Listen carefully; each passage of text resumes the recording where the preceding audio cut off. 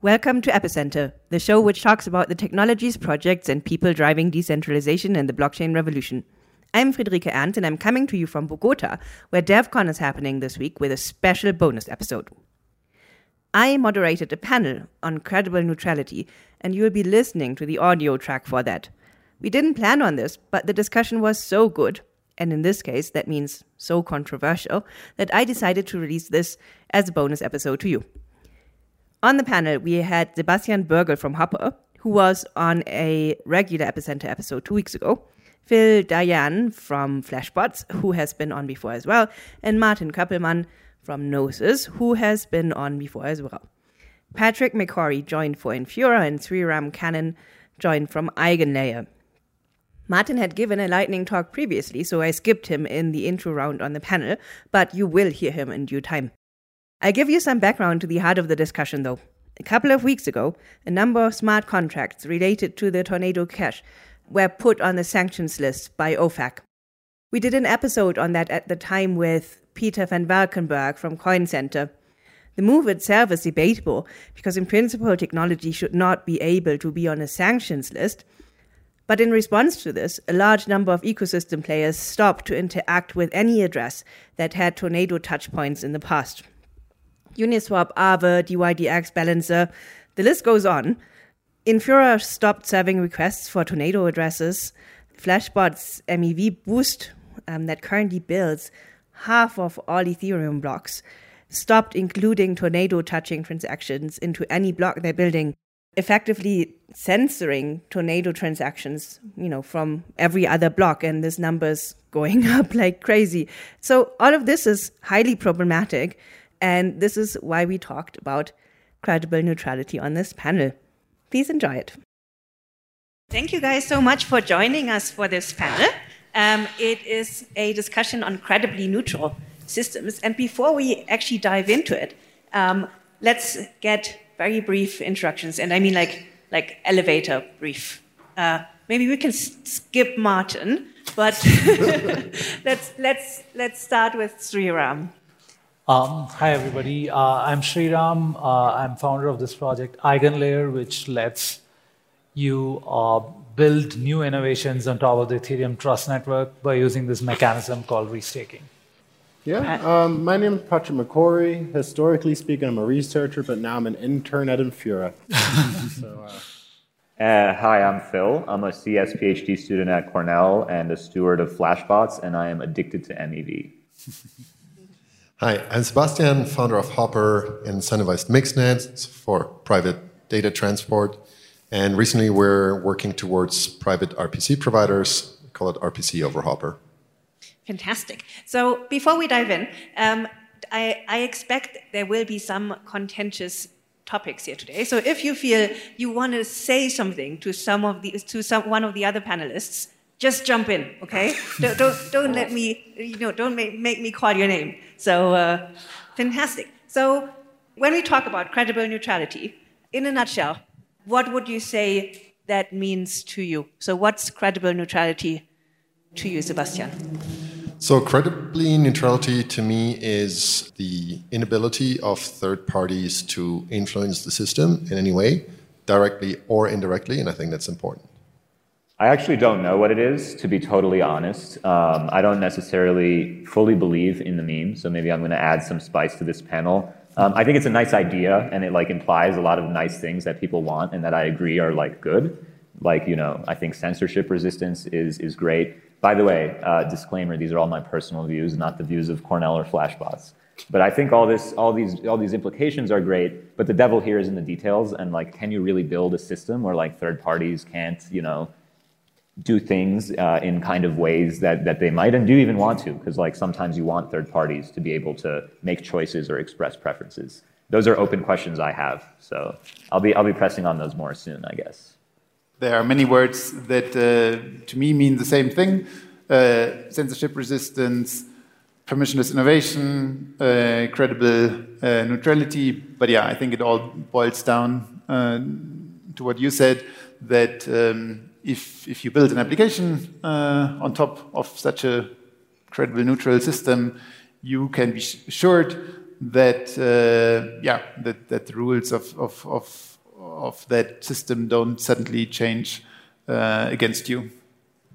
Awesome. Just to clarify, my opinions are my own and not Infurious as well. Just throw that out there. So in terms of being credibly neutral, I mean, Google had this old slogan, we won't be evil. We will do our best to ensure that everyone has equal access to the system and we won't abuse the data. But when a nation state knocks on your door and says, if you don't start censoring this transaction, then we're going to do bad things to you. And so to be credibly neutral, you have to have this response to say that I can't, follow the instruction that I was given by this nation state or this all-powerful adversary. So you won't be evil. No, you can't be evil. It's just impossible to be evil because otherwise you'll get slashed or you'll be removed from the system. So credible neutrality is really, you just can't follow the instruction without self-harm. And it becomes like an MAD, I'll express my views on censorship resistance. So if you look at what a blockchain is doing, it's actually freezing something temporal into something eternal.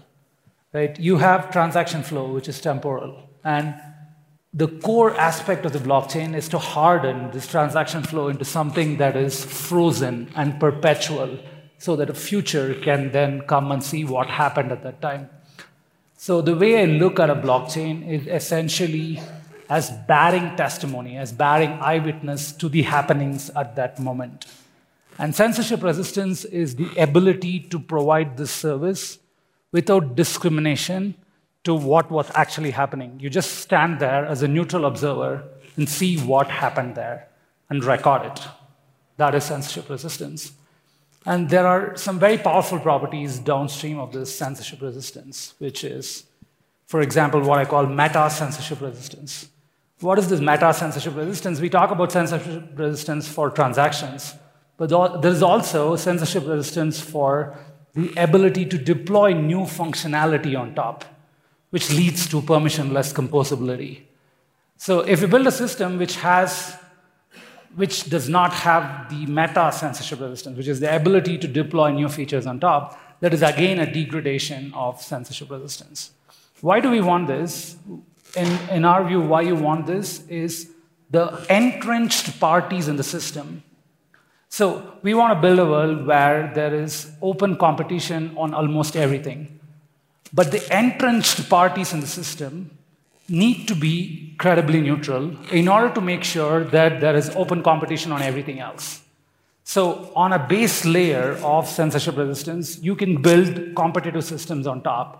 But if the entrenched layer itself is behaving in self-interest, they can rent-seek the heck out of the whole system. So everything we're building here crumbles if you don't have censorship resistance.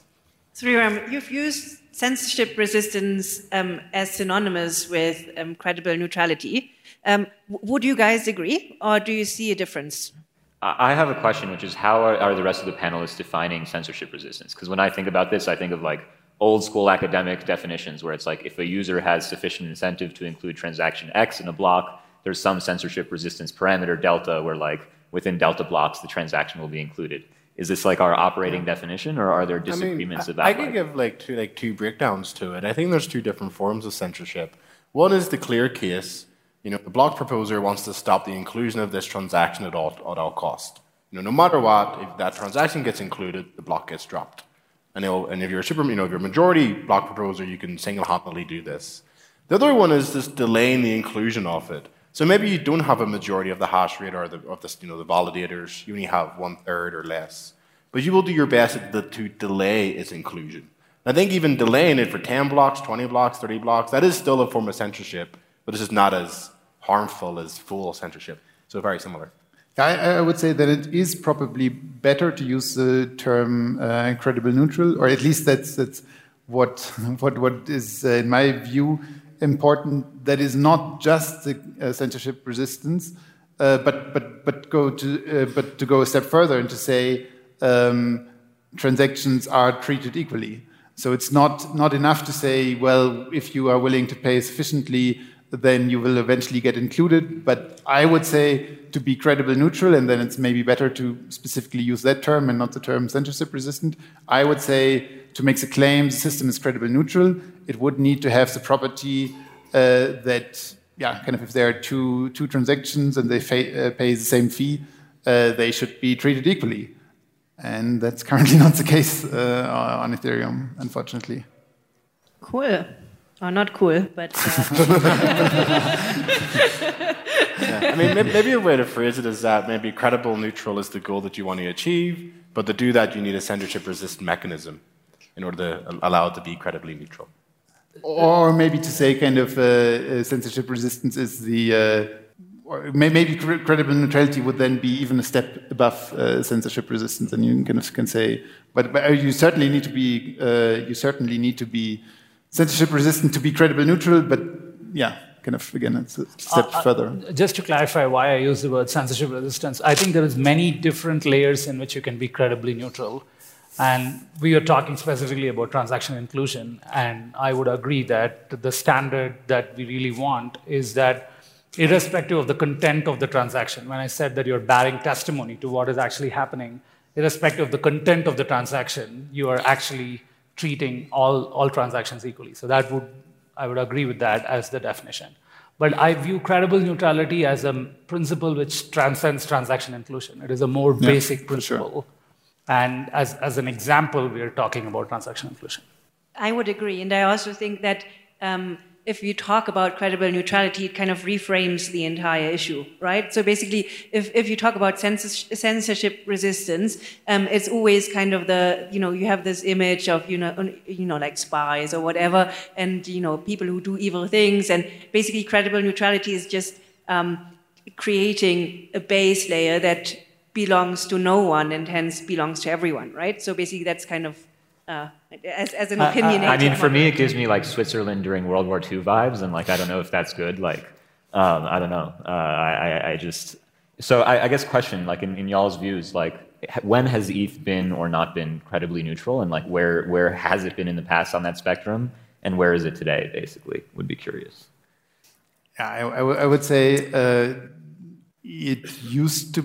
I would say probably 2-3 years ago, that statement that I made was true, that if your transaction, if there would be two transactions and they would pay the same fee, they would be treated equally. Would the DAO hacker agree? Yeah, that's what I was thinking. I don't think that's true. I disagree. No, I hear you. I mean, no, of course. There was the DAO event, and in that case, Ethereum was clearly not credibly neutral. I mean, there's no question about it.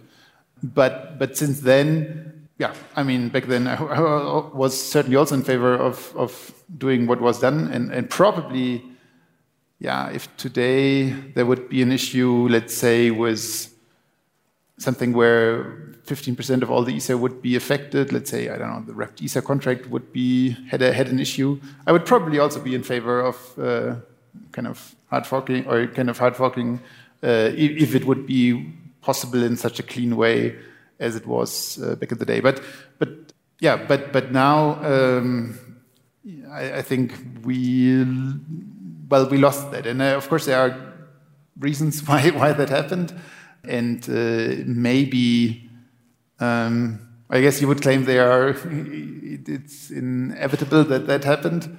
I would say there could have been and maybe should have been several, or there are, in my view, many options that are not explored or not done that could try to come closer to this goal of or at least maybe we should start to say kind of to each in the round, is it a worthwhile goal to kind of have this credible neutrality? And it seems like you're saying it's not. Or... That's not what I'm saying. I'm saying the meme is not clear to me, and I think if you use it to make choices, it will lead you to suboptimal outcomes, because like there are clearly cases where like the community wants to make a choice, right? And like people also have the right to make choices. So to me, like there's also a subtlety here maybe I want to get into with the panel, which is the definitions you all gave were kind of technical. Like you have TX1, TX2, if they pay the same fee, they're credibly neutral. What I was understanding from like, Vitalik's kind of writing on this in the general like diaspora it means more that like people believe that the system will like treat them fairly. Like that's the credible part. And that's not necessarily the same as like these two transactions that have the same fee get mined at the same time. For example, the people who invested in the DAO may not think that that's the fair model. So I'm kind of trying to like challenge Lil. I'm not trying to troll you too hard. No, I feel like I can just jump in quickly. There is like two aspects to this. There's the day-to-day operation of how the transaction system works, and there's the backstop and the social consensus to socially recover bad situations. So let's say there was a mass slashing event because there's a zero-day exploit in a consensus client. Will that be reverted or not? I believe it will be, but a lot of people say it won't be. You know, that's sort of the backdrop of the neutrality. No, I just wanted to get back to what Martin said, that a few years back, maybe Ethereum was credibly neutral. I would say I don't necessarily agree because, the system was in some regards easier to capture than it is today. So for me, censorship resistance is one necessity for getting to credible neutrality. And in order to get there, we need decentralization and privacy actually. And, both parts were actually less advanced than they are now. So, I think since the launch of the Beacon chain, having more client diversity is a great achievement. Of course, we're not fully there yet, but there are some points which, I wouldn't say it was necessarily better then. Maybe let's bring this into the very concrete. So recently we've seen instances where credible neutrality has clearly been breached. So I'm thinking, for instance, of the Tornado Cash sanctions that kind of led to several DeFi projects no longer touching addresses that had previously interacted with Tornado Cash. Infura no longer serves Tornado. Two elephants in the room here. Yeah, Flashbots censors Tornado Cash transactions. So is the community dealing with these issues in the correct way, would you say? So maybe let me take this first. In my view, it's not that Flashbots, the project, is intended, or the goal of the project is to censor Ethereum or anything like that. I think we look at the game theory of how can we most effectively achieve our strategic aims, which are basically ensuring MEV doesn't centralize ETH in today's model. So from that perspective, yes, we do censor certain transactions. No, we do not want long-term to have the ability to impose censorship on ETH. That's a very hard line for us. We won't step into that position. And again, it's arguable about whether it's already happening or not. My personal belief is it's not. The other thing is you have to look at this game theory, right? Of you have companies that are providing services, and they also have choices to make and certain rights. So if you're a validator in the US and the government comes knocking and says look, you have to remove these transactions, or you have to shut down, or you have to go to jail, right? What ultimately ends up happening if we throw up the middle finger immediately is that all of those validators will be shut down and it will move elsewhere. The same thing that happened in China, basically. And to me, this reduces the robustness of the Ethereum network. It reduces the censorship resistance. Ultimately, what we need is geographic diversity. And ultimately, if everyone in this geographically diverse system, agrees to build blocks a certain way, it's above my pay grade to try to stop them to an extent. Yeah. So our philosophy is to provide paths and try to decentralize and build as much globally competitive infrastructure as we can. That's why we're open sourcing a lot of our stuff. That's why we kind of de-vertically integrated our client after the merge with MEV-Boost, and we're going to keep kind of aggressively pushing towards that direction. But at the end of the day, you have to be realistic as well, in my opinion. And just the throw in here for the Flashbot angle off it, or Flashbots angle. Censorship resistance, you need to have a good granular definition of it, as Phil was saying before. So if you're a block proposer, there's two ways you could prevent the inclusion of a transaction. Either I just don't include it in my block, and that's what's happening on Flashbots today. I propose a block, it's missing the transaction because the relay just didn't give it to me. But if there's another block, so if one, I don't include it in my block. Two, I have to pick a block to extend. There has to be a parent block that I extend. If that includes the censored transaction, but I extend it anyway, then you're not censoring the network, you're just censoring it from your own block. So that's more like a delay. You're delaying its inclusion, but you're not censoring it. Because as long as there's one honest party, it will get included eventually. But where do you stop? So can you attest to a block that has a Tornado Cash transaction in it? Plus, what happens, with TWAPs that might have, catastrophic failure modes if certain transactions do not get included. So I think it is not fair to say that, delaying things is just delaying things. It's not censorship. It might have catastrophic failure modes in some, apps. I actually disagree with that. I think if you're not building around like short-term censorship, you're completely insecure, even in like a completely honest network, because if a single block producer has a few blocks, or like one person with substantial hash power decides to attack you, like you need to build your parameters such that you're including enough of a set of miners that it gives you the guarantees you want. And like once you've done that, you won't have that. So what is enough? What? What is enough? What is enough? I mean, that's like up to the parameterization. MakerDAO auction's a good example of that, because they were 10-minute auctions and it blew up, and now it's like 6 hours. Exactly. But of course, like what is enough very much depends on the question of kind of if you say previously, like let's say 10 blocks were enough, but then let's say you move to a situation where suddenly 80% of the, or let's say just 50%. Of the validators kind of don't include your transaction, then suddenly it means, well, now 20 blocks are enough. But the issue is you don't know kind of whether it's 50% or, I mean, I feel like having that, kind of having this an additional uncertainty about, again, whether the network will, how it will treat your transaction will make it kind of impossible to determine this parameter. What is enough? It's a hard problem, and it's something you have to continuously adjust, but that's the case anyway. Even when we've seen congested fee markets where your application might just be censored by not being able to pay the fees for a while. Like this is always something you need to kind of react to, right? We have like important concepts like kind of the base fee and kind of where that is an important piece. Why it's you can at least measure that, so you can measure congestions somewhat objectively. Those extra or those other forms of not including transactions, that's much harder to reason or measure, I would say. I don't think so. I think it's very easy to reason about what percentage of blocks today don't have Tornado Cash. There's a dashboard on it online. Yeah. But then, I mean, also, like, if you think about the ultimate security trust assumption, if you're just delaying inclusion, you're relying on one honest validator. That's a good trust assumption to have. If there's a full outright censorship and they're not extending blocks with censored transactions, then you're relying on the honest majority. So there are two different cases that should be considered separately. I also think an interesting point is like if you do have validators that are choosing, because ultimately this is a validator choice, how they build their blocks, to not include certain transactions, that increases the revenue for anyone who's like willing to adopt the opposite policy. So essentially it's a subsidy for the network, a self-healing subsidy away from censorship, especially if the systems are designed appropriately. I would say though the argument, like the example that we started with, kind of doesn't support your point, because like Tornado is an application that didn't have a shitload of transactions, right? So the subsidy that you get from it, like the MEV potential and so on, is minimal. So you're basically censoring like a large, very interesting set of use cases, and you do not actually provide significant upsides for anybody to take up these very little value transactions. I feel like I'm trolling everyone here, but this is a misconception. Like MEV is not proportional to the number of transactions. It's proportional to how much those people are willing to pay to not be censored. And if there's like an active censorship going on, that number will increase. So you have to. So you think it's an okay idea that 90% of people kind of censor it, and therefore like my cost to offer Tornado inclusion goes up by 10x?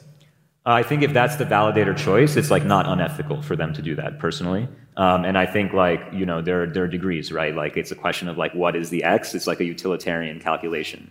To me, it's like a fallacy to think that like every validator will ultimately choose to include everything, especially when today one of our largest validation pools is a regulated US exchange. And I expect that will like continue in proof of stake. So I don't see an alternative really. Oh, I mean, there are plenty of alternatives. So, I mean, just to mention one is, of course, this idea that you can have that you can commit to transaction inclusion while transactions are still encrypted.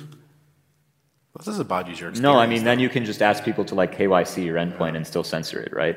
There's privacy doesn't solve this issue, ultimately. Like, the government's not going to say, like, oh, this is private, we're not touching it. That's also a fantasy. I feel like what Flashbots should have included was the CR list in their implementation. So, again, these are all my personal views on this panel, not of Flashbots, but we did actually, we do, like, extensive work on this with the key stakeholders in the industry, and, like, again, I think more will come out about this soon, basically. I would definitely push back here, so because in my understanding, it's absolutely not clear that as a validator you even have that obligation to censor those transactions. I mean, in my understanding, it is even allowed for U.S. persons, or kind of there's a way for a U.S. person to get permission essentially to withdraw from Tornado in specific situations. So if that is even allowed, then it needs to be allowed also for validators to include these transactions. I don't agree with your analysis, and I think this is one of the things that kind of annoys me the most. What part? I mean, I don't agree that it's currently clear in the legal game theory that validators have no obligation to censor transactions. Okay, let's start with the first part. So you agree it is, or the law says.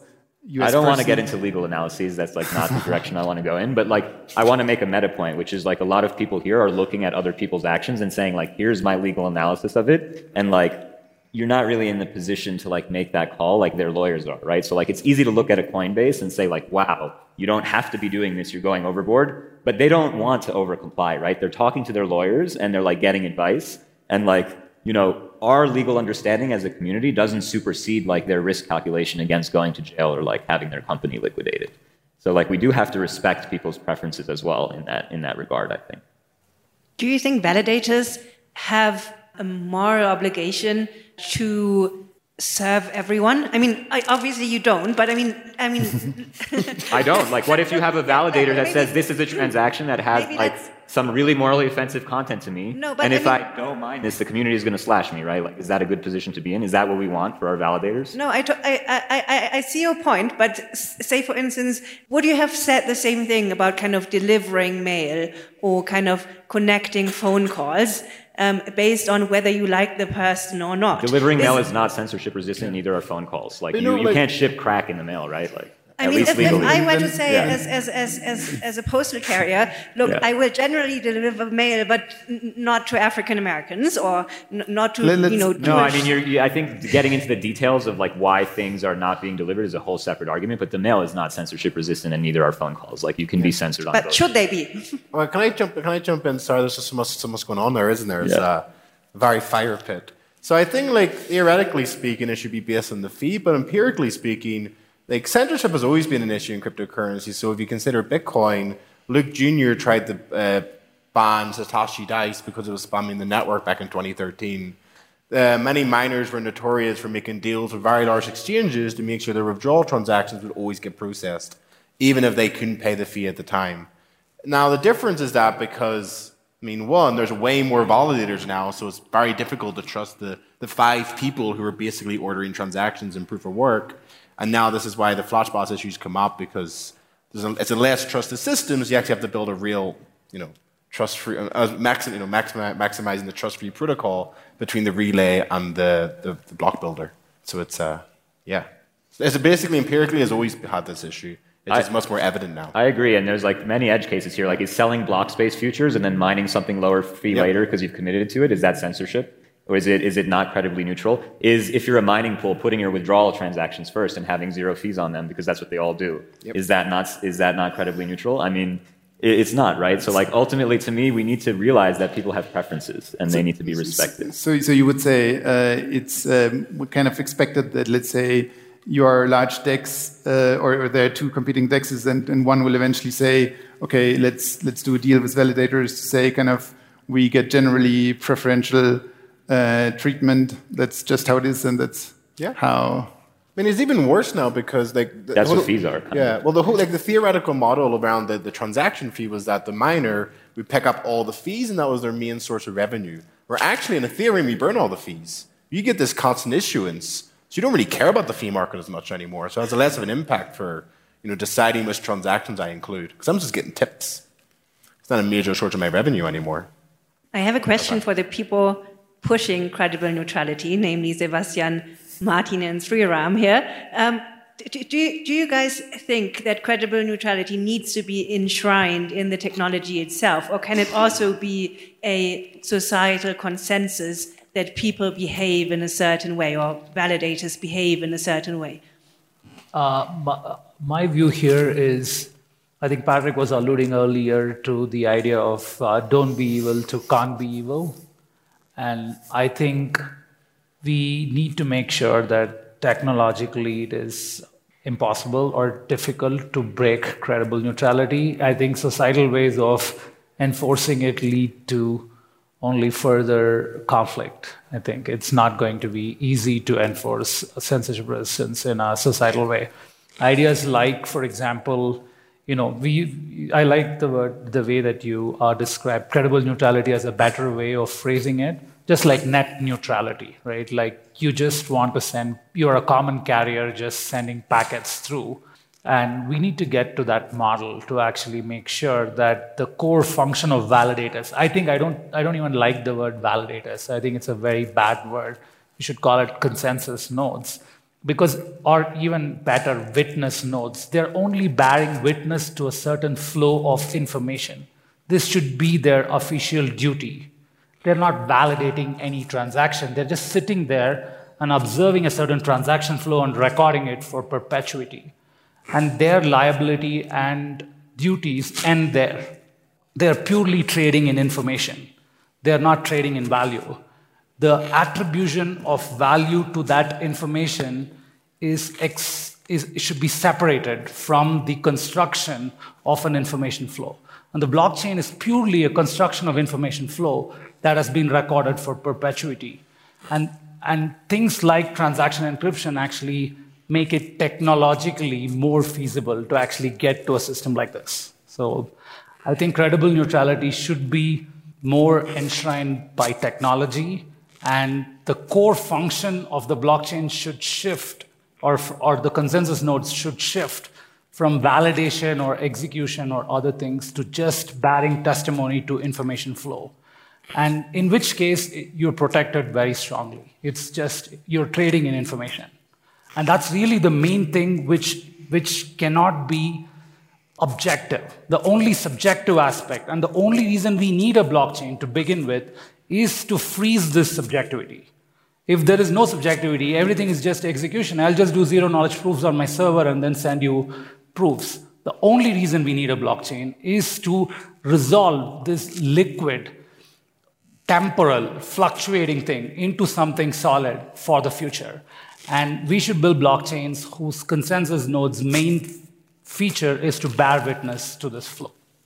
Yeah, I would certainly say I'm not willing to give up on the idea of having a credible, neutral platform. I think it can be done for Ethereum, but we will certainly try to push as hard as possible on Gnosis Chain in that direction. And I would say the list of potential ideas of how to do that is long. So we are starting with from the very beginning, putting a lot of effort in making this geographically diverse validator set with many kind of validate from home people. There is this option of this shutterized beacon chain, kind of the idea of privacy or encrypted transactions.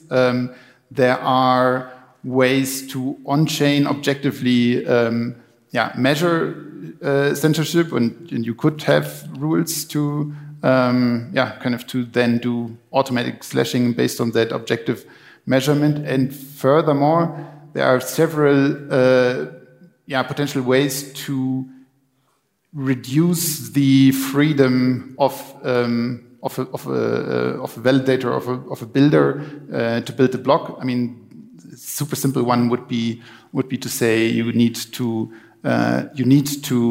sort transactions by fee, but there are also ways to kind of sort them pseudo randomly.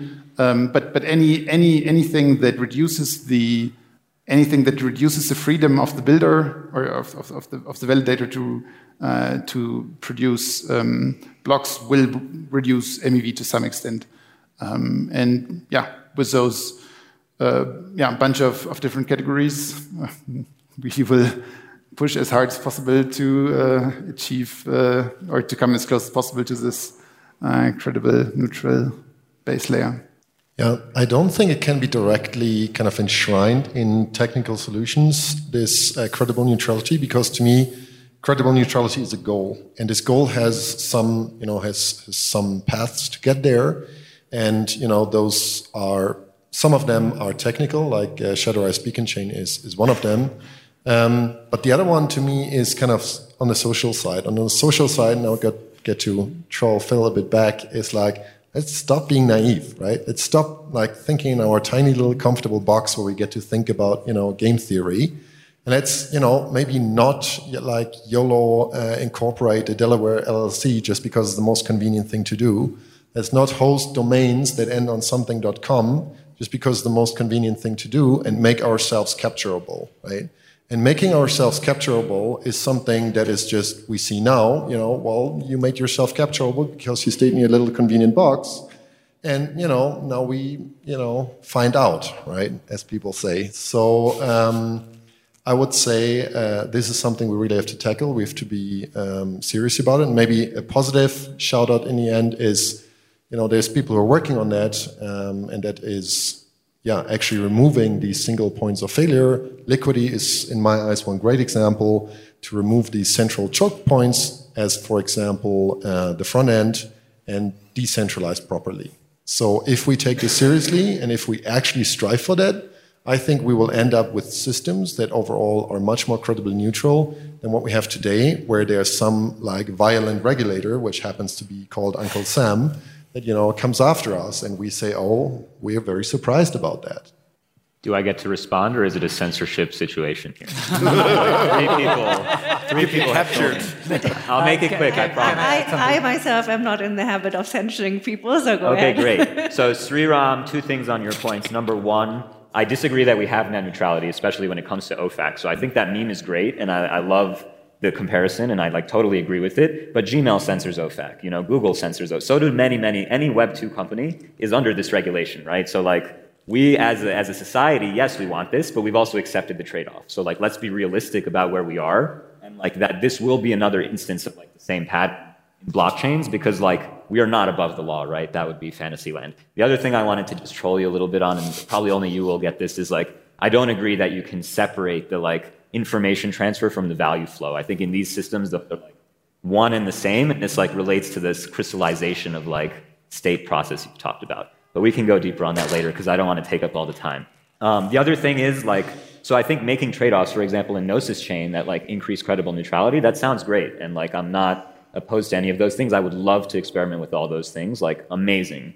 On the other hand, they imply trade-off preferences, and this is why I was kind of drilling into this definition, because it might be the case that if you achieve this technical definition of credible neutrality, to many other people that makes the mechanism not credibly neutral, right? It's not just because you have this technical notion that true transactions pay the fee that get in, that some random person sampled from the population will say yes, this is credible to me that this is neutral. That's a separate social property that we need to be careful about conflating. Anyway, trying to go rapid fire. And yes, I agree with you completely in your trolling. I think Flashbots is not trying long-term to build centralized infrastructure. We are trying to build decentralized infrastructure. I want to be super clear about it. I think the criticism of the path is valid, and the success the path has had. I think the counter-argument would be this is a rock and a hard place situation of there are doors to knock on, and is it going to be Flashbots or is it going to be the validator? Is basically the choice when we incorporated the Delaware LLC that we were facing. And I do stand by the choice we've made. I don't expect the community to love it. I expect that the community will keep trolling us and pushing back on our actions, and our actions will need to be above this kind of be kind of respond to this as well, and we are going to do that. So no trolling, love it, amazing. So Phil, tell us about the roadmap for venturing towards a more credibly neutral place. Sure. Decentralization, global competition, and by decentralization I mean of economic power in the market, and of technology as well. Global competition, and also engaging with everybody in the community, everyone in this room, everyone on this panel. Yes, also the regulators. Yes, also the validation community. Everyone who's a stakeholder in this industry. Because I do believe the pie is bigger when people can cooperate. That's ultimately what we're trying to build here. That's what the internet is trying to build as well. And I think really the entire community is aligned behind it. So that's the roadmap. If you want more specific information, all I'm going to do now is pump my talk on Friday. So we'll drop some alpha on you there. Yeah. We'll come to your talk with more questions. Sebastian, tell us about Hopper and how you're trying to get to credible neutrality. Yeah, so as I said, to me, censorship resistant is one requirement for neutrality. And censorship resistant needs decentralization, which everybody talks about, which we all love. But, a decentralized world needs privacy much more than a centralized world. And that's something that many people don't realize, and we only start to realize that now. So, the trust assumption of the Web 2, they are kind of okay, right? I like to bring this example of Facebook and us uploading random stuff to Facebook. That's okay, right? Like, you don't find, really embarrassing pictures of yourself on the billboard across from your home, right? But that trust assumption doesn't work in the Web 3, which is not protected by any laws and regulations. So the only thing that actually protects us in the Web 3 world that is fully decentralized is strong privacy tech. And that's what we built at Hopper in the most fundamental layer. Not all this fancy on-chain stuff, that's all great, but even the most private chain does need transport privacy. And yeah, that's what we built at Hopper with this MixNet. And one point that I like to also point out, because we talked a lot about validators, it's if we don't have validator privacy, there's going to be a whole lot of weird stuff that will happen. So even if we have single secret leader election, maybe I can't knock out in a targeted fashion Phil's validator. But in a targeted fashion, but I can still just troll him, because, Phil likes to get trolled, and, I find it funny to just DDoS him all the time. So even with SSLE, we do need some fundamental layer of privacy. It's a hard problem, especially when we talk about the trade-offs, for example, of latency versus privacy. So lots of work ahead there, but I think it's an absolute necessity to get us in a direction where I think all want to go. Patrick, tell us about Infura and... Infura? Yeah, I heard you're interning there. Well, Infura is no longer the master node, so I'll start with that. No, that's a joke. So obviously, Infura is a Web 2 company, and it is following the OFAC sanctions, and obviously not allowing people to send transactions to Tornado Cash. So Infura is working on a new goal for decentralized Infura, but the goal of that isn't necessarily censorship resistance. But I think that'll just be a side effect of it, because if you have a federated network of 10, 20, 30 different node providers, they'll be reasonably geographically be distributed, and you'll hopefully get that for free. But Infura is mostly just focusing on redundancy and reliability. I'm sure you've all seen the MetaMask outage that we don't like to talk about. But that sort of inspired decentralized Infura, because we want to make sure even if we go down, MetaMask still works. So that's sort of what Infura is focusing on right now. Thank you. Sriram, what about you and EigenLayer? EigenLayer is an add-on layer to Ethereum, so it cannot increase Ethereum's censorship resistance in a basic way. But we do think a lot about how we can contribute to potentially increasing the censorship resistance. Before I talk about EigenLayer, I just want to address Phil's point on the separation between value. He's sitting here waiting for it. Between value and information, because I think at the end of the day, Gmail may have to censor, but optic fiber companies may not have to censor what is going through.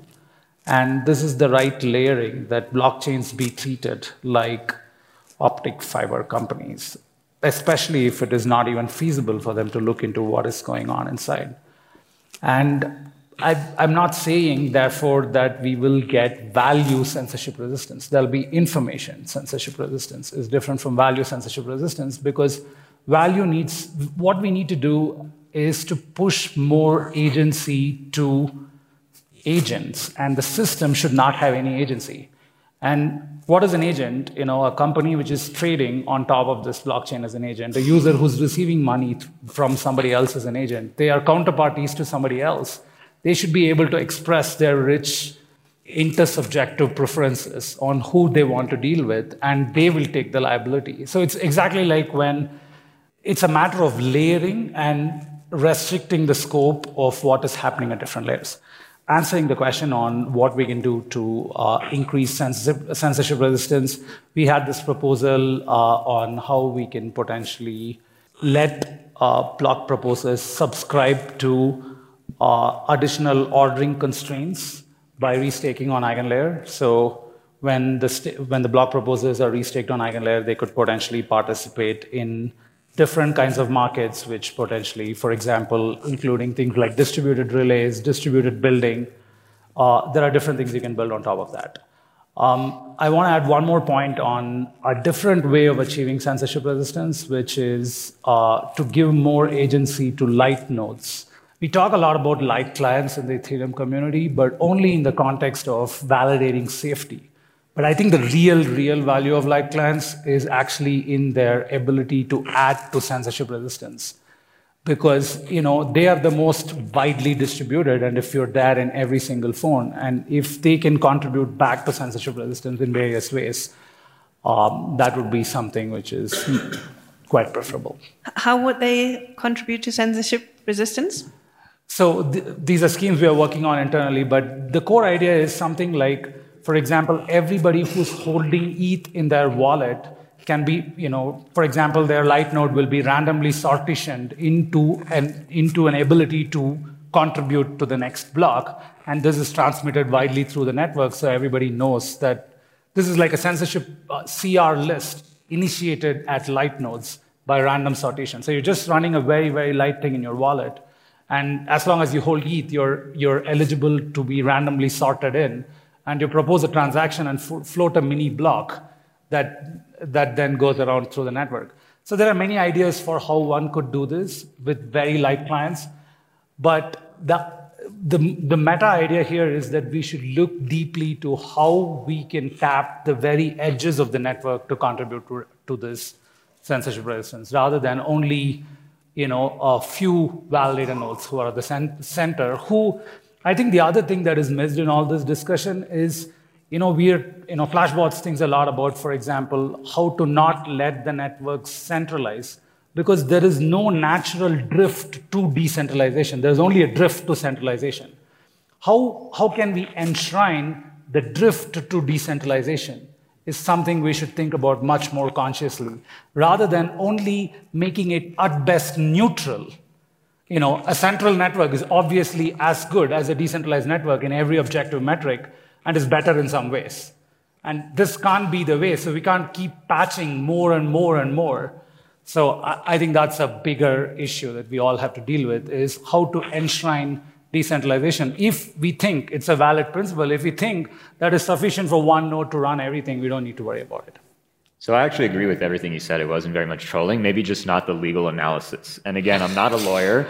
This is not legal. I actually agree with the Phil's position on the legal thing in the fundamental way that we are all, we are not living in a metaverse. We are living in a physical universe, in physical nation states, and we are dual citizens at best between this nation and some other like Ethereum metaverse. So we have to comply to the laws of where we are living. And I think the best way to counter all these things is to actually build systems which move more agency to the edges.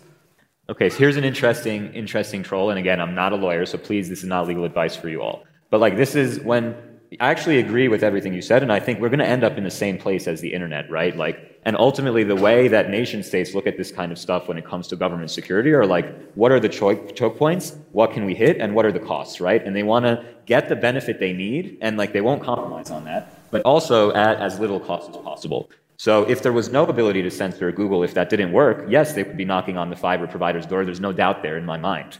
But because that would be much more costly and detrimental to cooperation, they don't do that. And I think that's exactly what we're going to see in blockchains. They will look at it and be sane about this kind of stuff, and that's basically the outcome we're going to see. Again, not legal advice.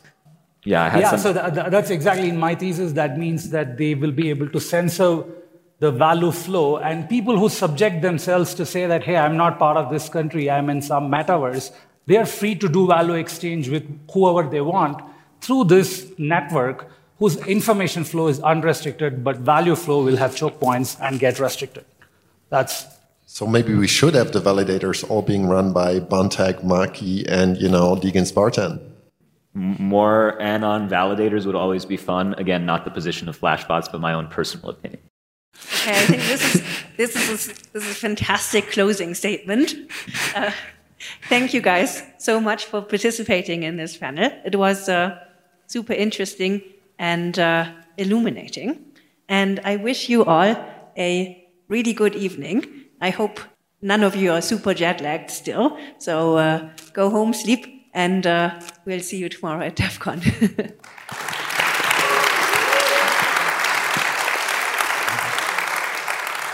I hope I didn't troll you too hard.